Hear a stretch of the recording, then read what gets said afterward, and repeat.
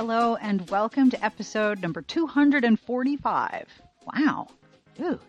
Of Smart Podcast Trashy Books, I'm Sarah Wendell with Smart Bitches Trashy Books. With me today is Debbie Macomber.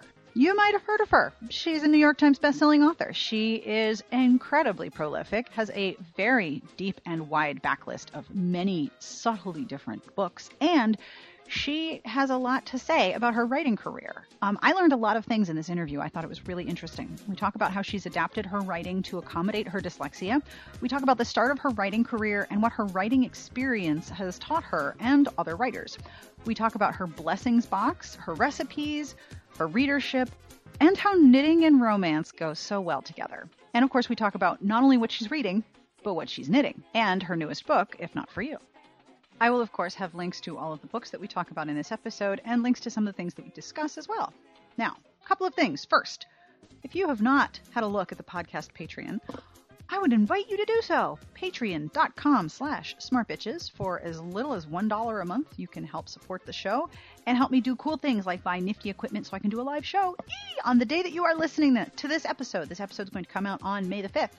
I will be recording a live show at Romantic Times. I hope that it records and that the equipment does what it's supposed to do. Actually, you know what? The equipment's perfect. I have to make sure that I do it right to record the show and release it as soon as I possibly can after it's recorded. So if you're listening to this, wish me luck. May the tech angels smile upon me. And if you are a Patreon member who has supported the show, thank you for making this possible. I am deeply, deeply grateful.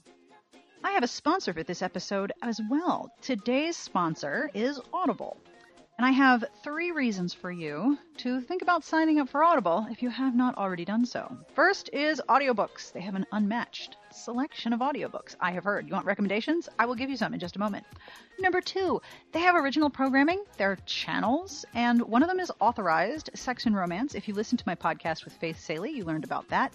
The specific episode with Sophie Kinsella is brilliant, especially Kinsella's analysis of the terminology used to describe her books. But you want to listen to the whole season because Authorized is brilliant. And then the first season is equally good. I've really enjoyed them. Number 3, car trips. If you're going somewhere and you have people in the car with you who are young, books for the whole family to listen to have made many 9-hour drives in my life a lot more awesome. We've listened to Harry Potter. We've listened to Rick Riordan. We've listened to the Alvin Ho series. Now, obviously, I have younger children, but if you've got a series that's going to work for everyone, it's really fun to listen to a book together because we suddenly have a lot to talk about every time you stop to pee. Now, recommendations. You can get a free audiobook if you sign up for a 30-day trial at audible.com/smartpodcast. That would be this podcast right here, audible.com/smartpodcast. Now, I'll tell you a little thing. If you're at all interested in Audible and you use that URL, you're not only saying that, like, hey, Audible, this sounds really rad, let's totally do this free book thing, but you're also showing them that advertising on podcasts like mine work. So if you use that URL, double, triple chocolate dipped thank yous, because that would be awesome. So audible.com/smartpodcast is the URL to get yourself a free audiobook with a 30-day trial. And of course, recommendations I promised I would give them. Ear Candy. Laura Kinsale's books performed by Nicholas Bolton are unreal. Such ear candy. And if you like classical ear candy, Rosamund Pike, who played Jane in the Keira Knightley version of Pride and Prejudice, and also played the girl in Gone Girl, she reads Pride and Prejudice, and it is delicious. The Crows series, Call of Crows by Shelley Lawrenston, is read by Joanna Parker. And my dogs were super exhausted because I didn't stop walking because I wanted to keep listening. And finally, Lord of Scoundrels by Loretta Chase, performed by Kate Redding, is brilliant. So there's a historical, a classic, and a contemporary paranormal. I cannot recommend those books more enthusiastically because they're great. So audible.com/smartpodcast. And thank you to Audible for sponsoring the show. I will have information about all the books and all the music and everything you're listening to at the end of the show, but now it's time to do our interview. On with the podcast.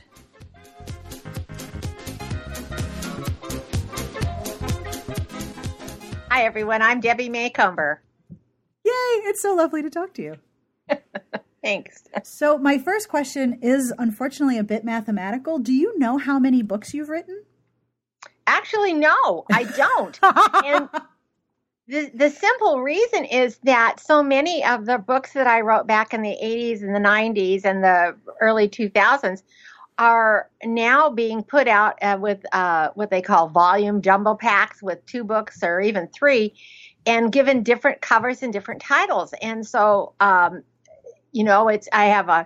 think there's like 300 different titles on my shelf right now, but a lot of them are just reissues.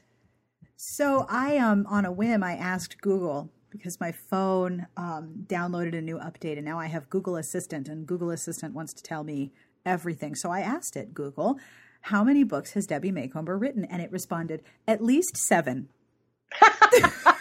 I really think that number is too low, because when I was doing my research, I had to scroll through some very long biography pages with very long book lists. So I think Google needs to update.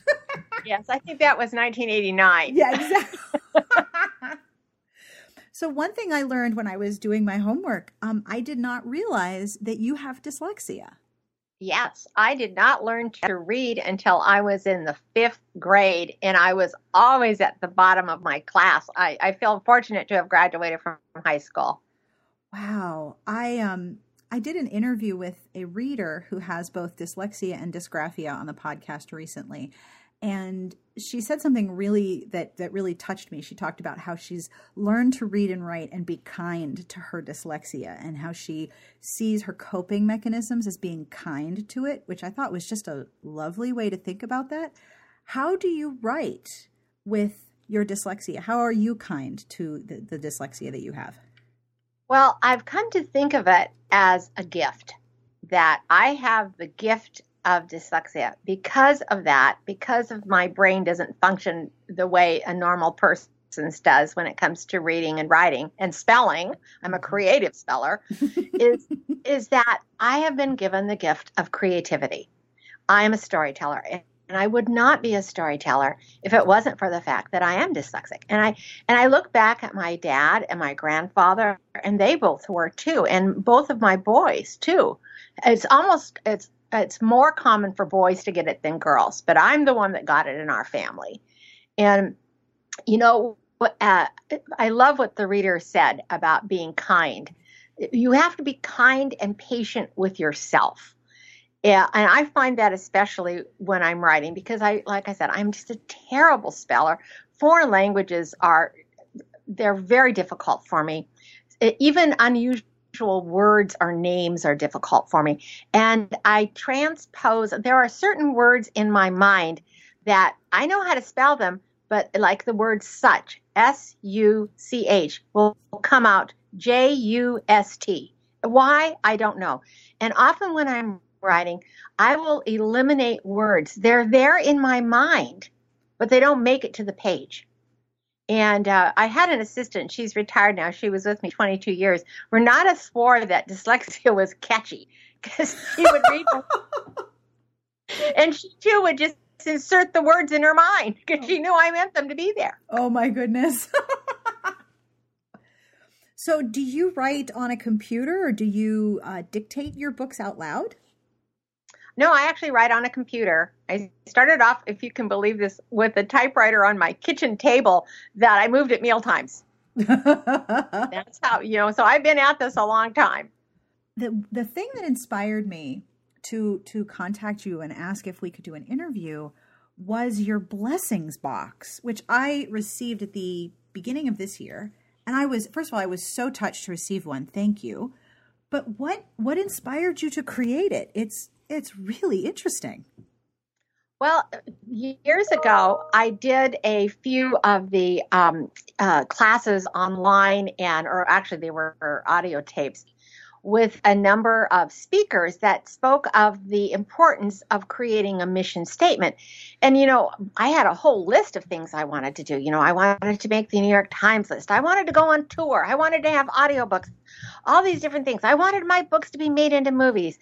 These were important things to me, but that sounded so selfish.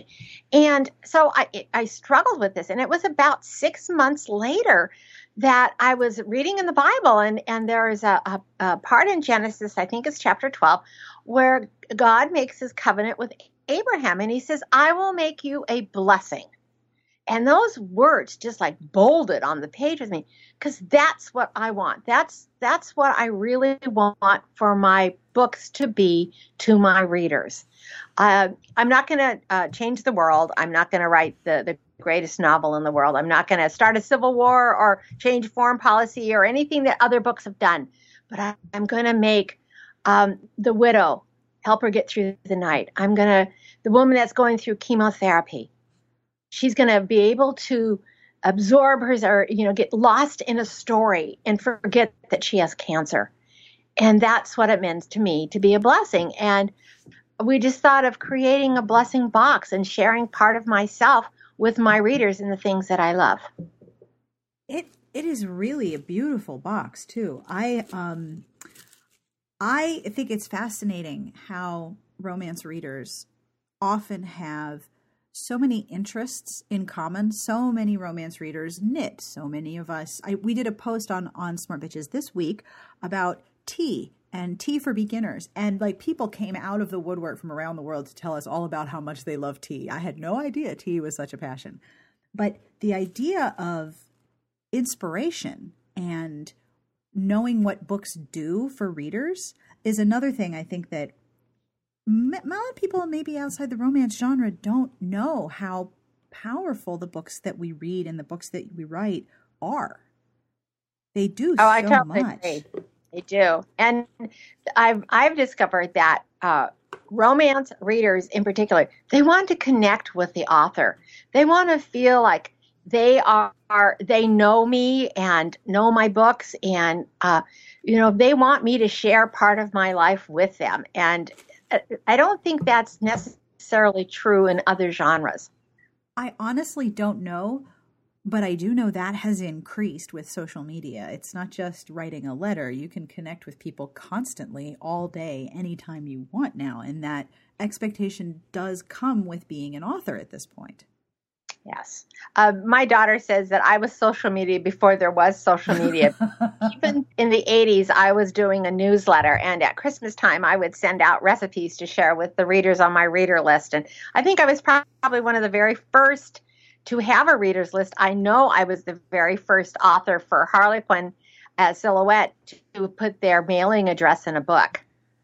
Wow, I didn't realize that. So you've been receiving postal mail from readers for a very long time. I still do. And I read every single piece of mail that comes into the office.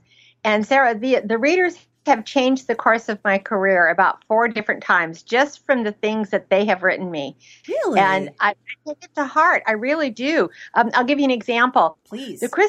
My very first Christmas book was 100 pages. And it was the size of a paperback, but it was hardcover. And the reader's response was, love you, love the story, want more. Because it was only 100 pages. And I took that to heart. Now, I was contracted for 3 Christmas books at that length. I went back to my publisher and I said, the readers want a bigger story. And from that point forward, I doubled the word length, and they did give me a penny more. And those books continued to sell until they were my bestsellers. Wow.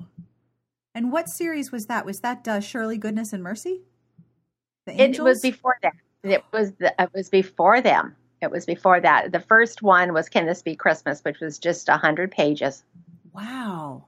That point forward, I just upped the word like. I think. Oh, just a minute. I think the next one was Shirley, Goodness, and Mercy. And it was just a very short story, 100 pages. Wow. I have to say that was one of my questions for you, that my favorite of your characters are angels named Shirley, Goodness, and Mercy. Oh, thanks. Like every time I see that, I start to laugh. It was, I think I get my best ideas from scripture, because that came out of the 23rd Psalm, where it says, Shirley, goodness, and mercy will follow you. For the days of your life, yes. Yes, and Mrs. Miracle came from Hebrews 13:2, that we entertain angels unaware. So I thought, ooh. Some people get their inspiration from reading the news or from reading celebrity magazines. And I have this image of you in church with a pen, like, okay, hang on with that sermon. Just time out. Just plot bunny. Reverend, I'm going to let you go in a minute, but listen, just give me 1 second. I got to write this down. Not quite, but you're close. Yeah. So one of the things I loved about your blessing box was that you included pictures of your house, which is both a really beautiful and intimate thing to do, But you have a staircase of authors, pictures of authors in your home. Well, actually, that's my office that's separate from my house. So it isn't even really better. Yeah. So those are my mentors. Every time I walk up that stairwell, and I write in is so romantic, a turret. Isn't that romantic? No. And every time I walk up those stairs, I am reminded of my responsibility as an author to create stories that are going to touch hearts, that are going to create stories that are going to be a blessing to my readers. And these people are the books that I read as a kid. And, their stories have lasted through the years. They still touch hearts. And that's my goal as an author, to touch hearts and to have stories that'll stay in the reader's mind. And you also talk about choosing words for yourself. Like clearly the word for this is blessing. And you talk about joy. And you're talking about not only receiving blessings, but giving blessings. Have you chosen a word for yourself every year or for the past few years? I think it's about 20, 30 years now that I've done that. And that started, it was kind of a fun thing that a group of us did. I married as a teenager and was a stay-at-home mom when I became a writer. And when I started selling books, unlike most writers who want to sell enough books and make enough income to quit their jobs and go home and write, I was just the opposite. I wanted to make enough money to get out of there and have an office. So with a turret. So I was having to make important decisions that were uncomfortable to me because I had so little business experience. So I created a group. I invited the most successful women in our small town here, the county assessor, the bank president, a judge, and asked them all these questions that I had. And we had so much fun together that we decided to meet every week. And we met every week for 20 years at 7:30 on Thursday morning. And we had breakfast together. And it was the group that decided to choose a word for the year. Each one of us would take a word for the year. And all of them have retired now. I'm the only one still working. So, but I have continued to do that, to take a word for the year. And the word this year is dreamer, because I've always been a dreamer. I've always had stories going through my head. When I was a child in school, that was what the teachers accused me of. They said I daydreamed a lot. Well, I did, because I was so completely lost in the classroom. I couldn't follow anything, that I would just sit there and create stories in my mind and dream. But those dreams have carried me a long ways.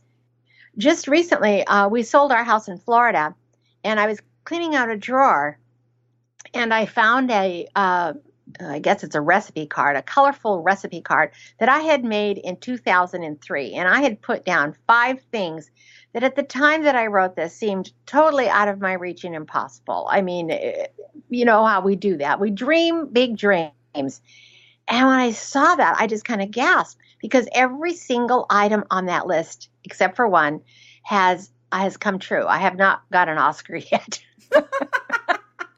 But like I said, you can never accuse me of dreaming small. No. So, and besides, you've got time. You've got a turret. You can totally make that happen. Yes. So the word for this year is dreamer. And last year's word was joy. That's really lovely. I am part of a Facebook group of people who are setting goals. It's a little similar to breakfast, except I don't have to put on shoes and, go out into the world. But That's good. This year, many of the women in that group have not only chosen a word, but then found someone who will make a 3-dimensional word sculpture out of a colored acrylic, so you can have your words sitting on your desk with you. Oh, wow. What a great idea. I was like, isn't that brilliant? I was like, oh, that's very cool. But my problem is I can't narrow it down to one word. I need like 9. Yeah. It's hard to narrow it down to one. Some people do a phrase. My phrase is probably be here now. Like, don't worry about what's going to happen. Don't worry about what you already did. You can't change it anyway. Be here now, because now is where the fun part is. Yes. That's probably mine. So with your books, who introduced you to romance?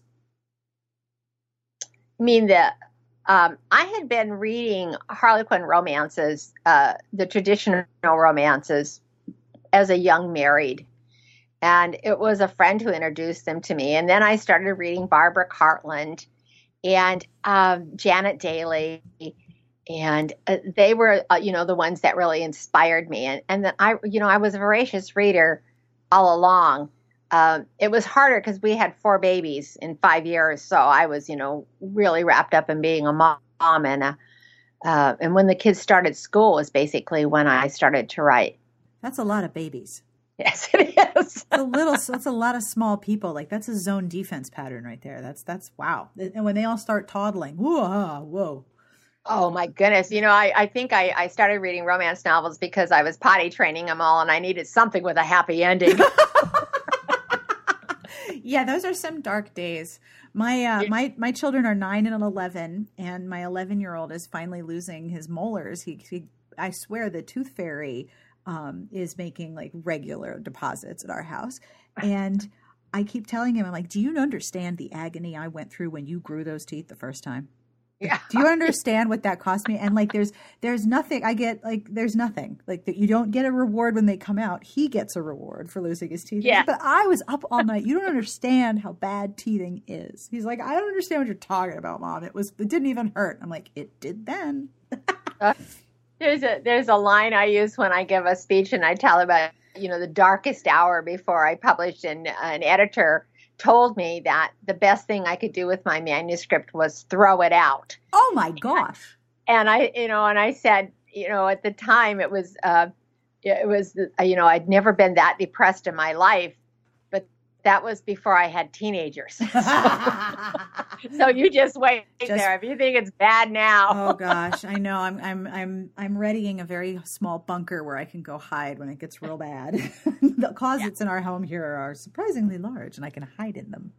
So, despite being told, which is just the ghastly story, that your manuscript was horrible, you were pretty sure, because I've heard you give speeches. You were very sure that this was a thing that you could and would do. The ironic part of it is the book that she told me to throw away is the one that sold. My very first sale. Yes. That must still feel good. It does still feel good. And it gives, I think, other writers hope because it's just somebody's opinion. Yep. Yes, I had a long way to go to learn to be a good writer. But I had the storytelling ability. And the editor who bought my first book, whose name was Mary Claire Susan, and she worked for Silhouette Books at Simon & Schuster at the time, she saw that potential. She saw the storytelling ability in me, and she knew the writing would come along. Now, I rewrote that book for her, and the next one too, but I had written 4 books all the way through, and each one of those books sold because they were good stories. And every now and then, I'll pick up a book where the writing just irritates me, but the story's good, and I don't care. I will read the book because the story is what's compelling. The same is true for me. And it's funny that you say it's just one person's opinion. I give a lot of workshops about reviews, and mostly to author groups, and I always say no one person can make or break a book. I am a single opinion, and I promise you that for every person who reads a review of a book that I did not enjoy, there is a person going, this is everything I like, and I want it right now. I would need it right this minute. Get out of my way. So you have to both value what you learn about yourself from other people, but you also have to believe in your own determination too. Yes. And I guess it's, people, say they admire me for sticking with it. The fact is I'm a stubborn person. I don't give up easily. What are some of the things that readers share with you and tell you about your books? One of the things that I love about the romance genre is I see it as our literary inheritance, because so often we inherit it or learn about it or sneak the books from another woman that we know in our families or a babysitter. Either you're given the book or you take the book and you're not supposed to have it, but that's how most of us discover the romance genre. What are some of the things that readers share with you about your books and the way in which they interact with your books? Well, I do a whole series of letters that I have received over the years that, they mean to compliment me. Like, you're my favorite writer. You put me to sleep every night. Oh, gosh. Or I will buy anything that has your name on it. So thank you, Betty, for writing such great books. So, and you can tell certain people's personality just from their letters. Just recently, I got a letter from a woman who said, "I have read 12 of your books and I've liked every one of them, ... so far." Oh, no. Well, I mean, Google says you've written at least 7, so she's got a little ways to go. So, the readers are vocal, and I love reading the mail, and I encourage the readers to write me because what they say is important to me. They're my bread and butter, and I love hearing from them, and I've made it very easy to get in touch with me in a number of different social medias and by snail mail.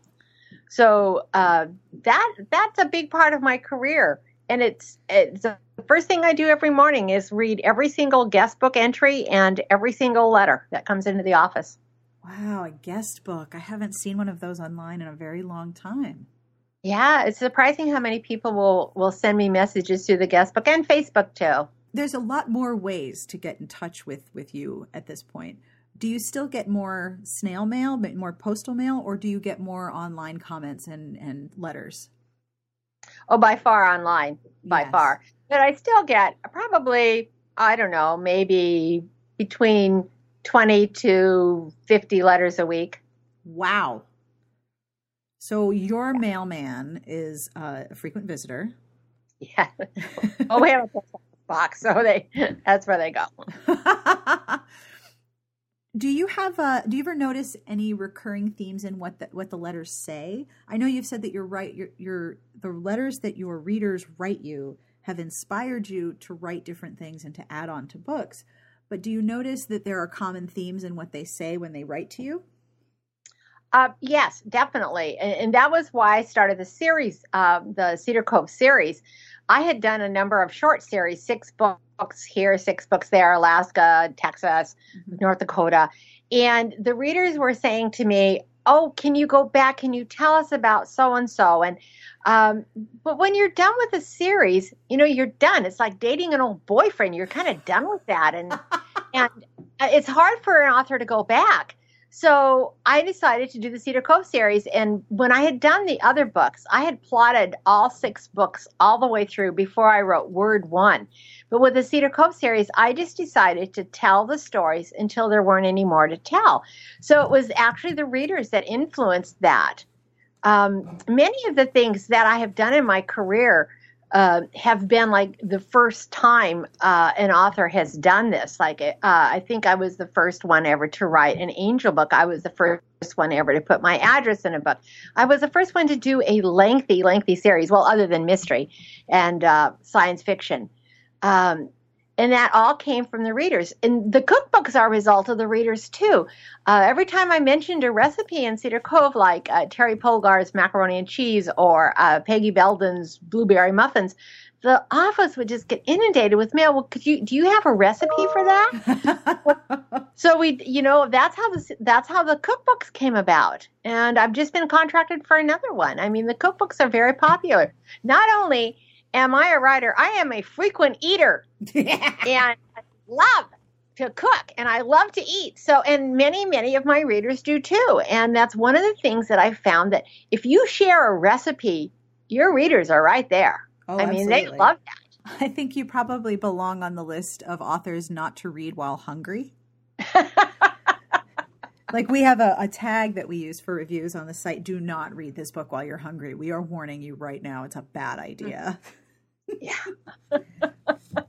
So can I ask you about your newest book, If Not For You?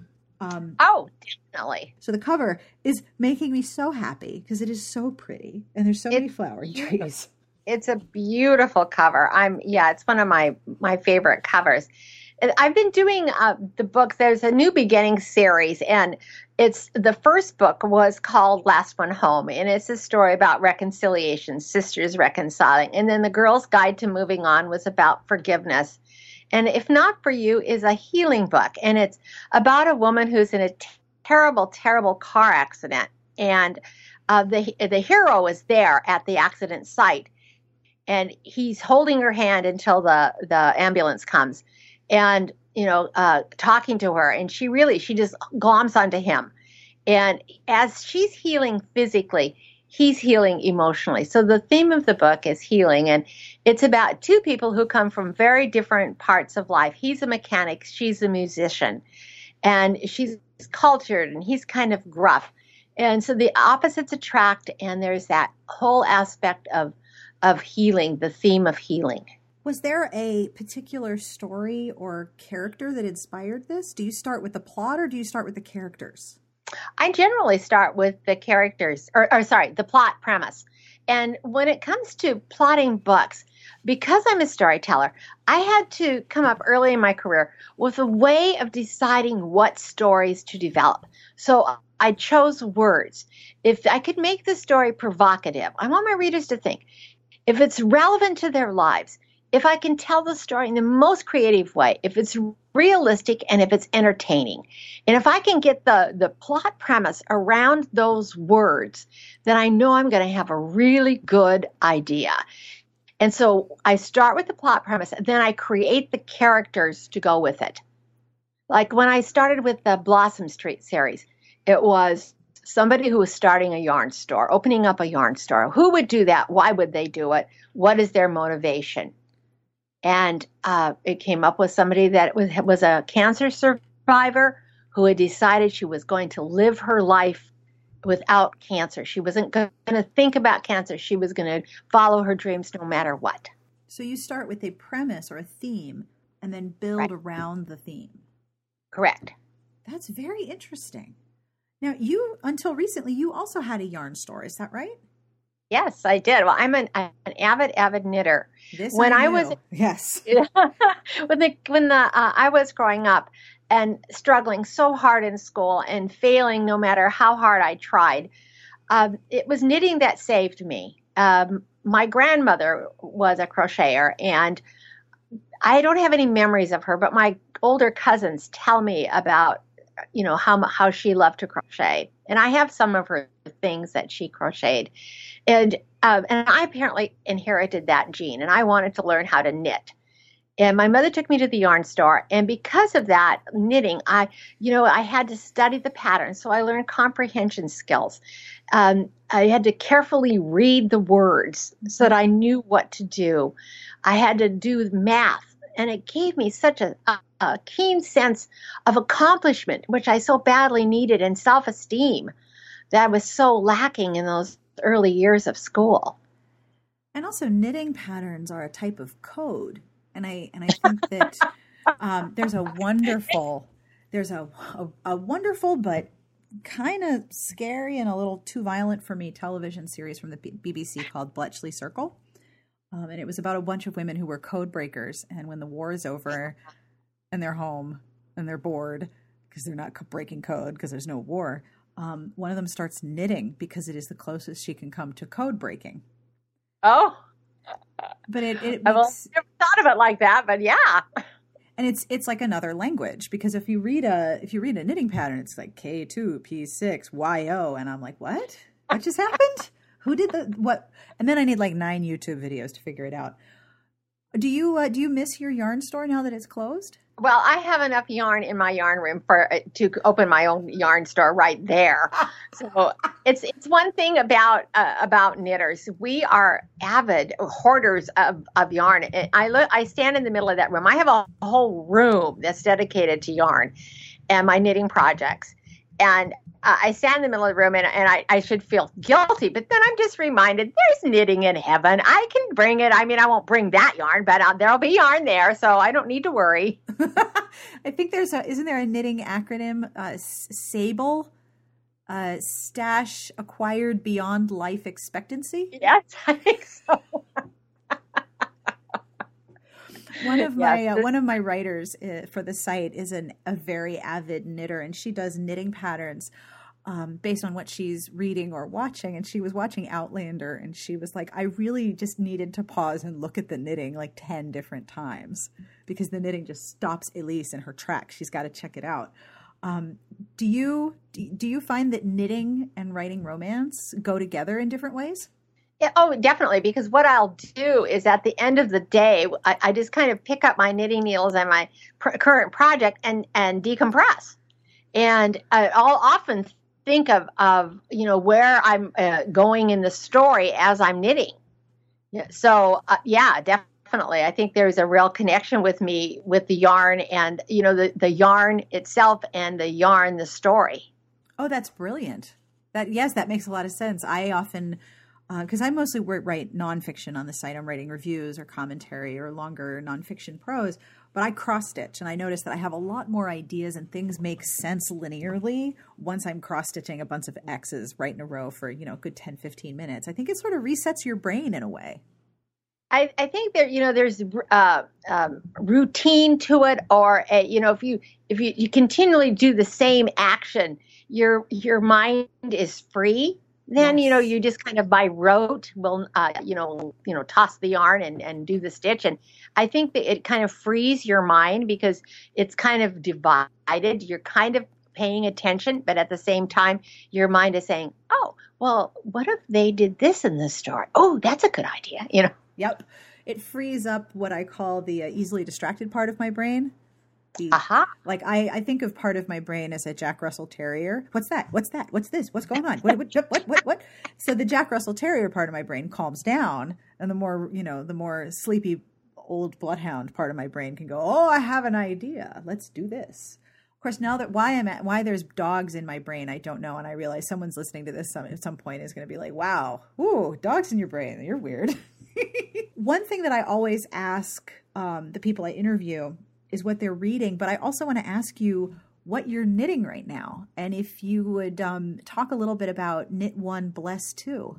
Oh, okay. Well, actually, I'm knitting an Afghan right now for my grandson in a variety of blue colors. Ooh. And Knit One, Bless Two is a part of World Vision's idea to give children a sweater or a blanket or something that will personally knit for them by somebody who is praying and thinking about them. It's a lot more than just giving them a purchased blanket. When we hand out these blankets, and I have been to Kenya to do this personally, you would not believe the smiles that come on their faces when they put on that sweater. And, I tell them, somebody thought about you when they were knitting this. And so it's just one way to extend love to somebody who may feel alone. And it is another way it warms their heart and it warms their bodies at the same time. And what am I reading? I just discovered I've been doing a lot of reading online ebooks, just ebook only authors. And I just discovered a writer. Her initials are J something, and it's Dar Hauer. She's very good. I'm almost thinking that this is a pseudonym. I haven't looked her up, but because she is such an excellent writer and a very good storyteller. Her stories are a little dark, but the heroes are very appealing to me. They're very alpha males. So she's one. And there's another author whose last name is Archer. And again, it's initials, and I don't remember the initials. And I just finished a 5-book series by her. It was an assassin series set in the 1500s. Excellent author. Yeah. So you like alpha males? I do. And I love finding authors that I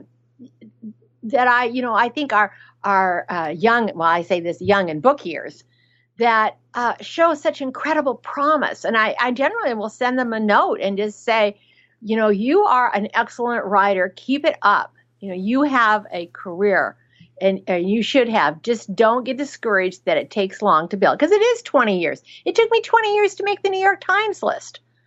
So, it just takes time. You have to be patient with yourself. Especially when you're writing in a genre that is so often put down. and the women who read it and write it are so often put down, that can make it more difficult to persevere. Yes, definitely. You write romance novels. Oh, you write those books. Yeah, and I'm proud of it, let me tell you, because I'll tell you what, those romance books have got her. If you could read the letters I get from people who say that how important these books are to them, that this is what gets them through life. These are not throwaway books, or they just aren't. These are stories that stay and touch hearts and give hope and inspiration and encouragement.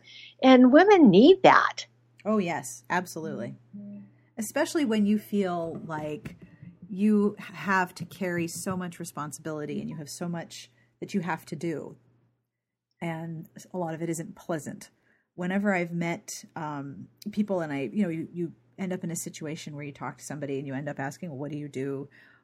Whenever I meet someone who is a nurse or works in a hospice or works in a field that's very emotionally draining, I almost always find out that they also read romance. And then we have like 6 hours worth of conversation to have.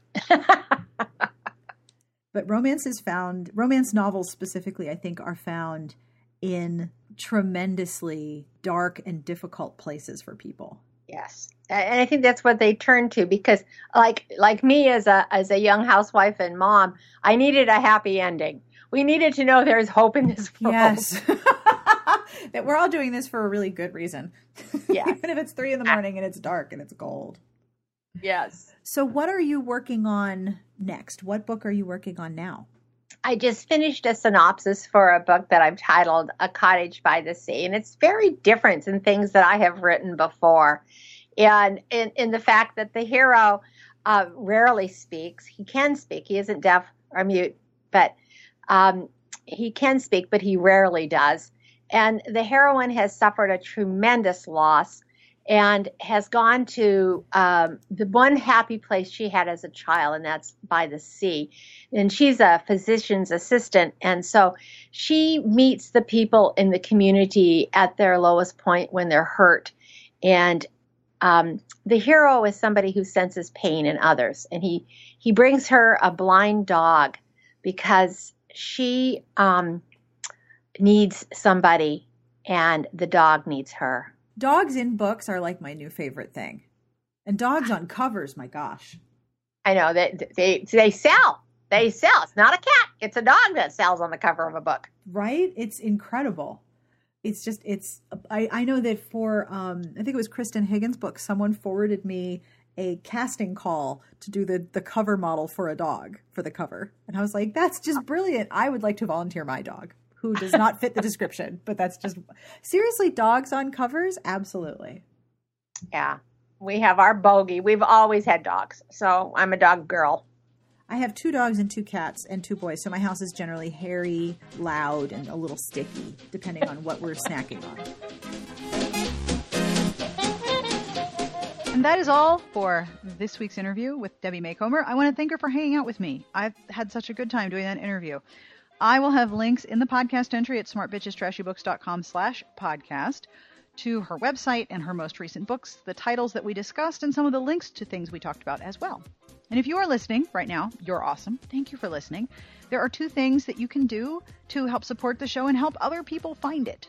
One is if you use a podcast distribution, or I believe they're called aggregator, like iTunes or Google Play or Stitcher, wherever you acquire your fine podcasts. If you leave a review for this podcast, it means that this podcast will flirt shamelessly with their algorithm. And I don't actually know how the podcast will behave, but I presume it will behave with decorum or some form of unprofessional decorum, because that's kind of how I operate. Either way, the podcast will flirt meaningfully with the algorithm at whatever site or aggregator you use, and that helps it move up into more visible spaces where people can discover our fine discussions of romance fiction and the things that are adjacent to it, which is like, pretty much everything that's interesting. And if you would like to support this show in particular, you can go to patreon.com/smartbitches. The people who have supported the show have helped me do amazing things, including setting up the acquisition of transcripts for older episodes and really nifty equipment so I can record a live show. And if that goes well, I can do another live show. And I can just wander around with these really cool microphones that I won't let my kids play with. So if you go to patreon.com/smartbitches and support the show for as little as $1 a month, you make an enormous, enormous difference in helping keep this show a weekly collection of semi-professional cat mayhem. Now, I don't have any compliments this week. Well, actually, no, I do. I do have a compliment. Are you ready? Garlic Knitter, you're transcribing this episode. Thank you for doing that. I have heard from many people how much they appreciate the transcript, so thank you for doing what you do. You help make the internet a better place. The music you are listening to is from Caravan Palace. This is their double album, Caravan Palace and Panic, which you can find online. This track is called Gramophone. And one last thing, this episode is dedicated to the memory of Kodak, who is Sassy Outwater's retired guide dog. He had to be put to sleep last week, which is awful and so hard if you've ever loved an animal, especially an animal who was your eyes for the whole world. So from all of us, Sassy, we are so sorry. And to Kodak, good job, buddy. Well done. Thank you again for listening. We hope you have a wonderful weekend with the best of reading, and we'll see you next week.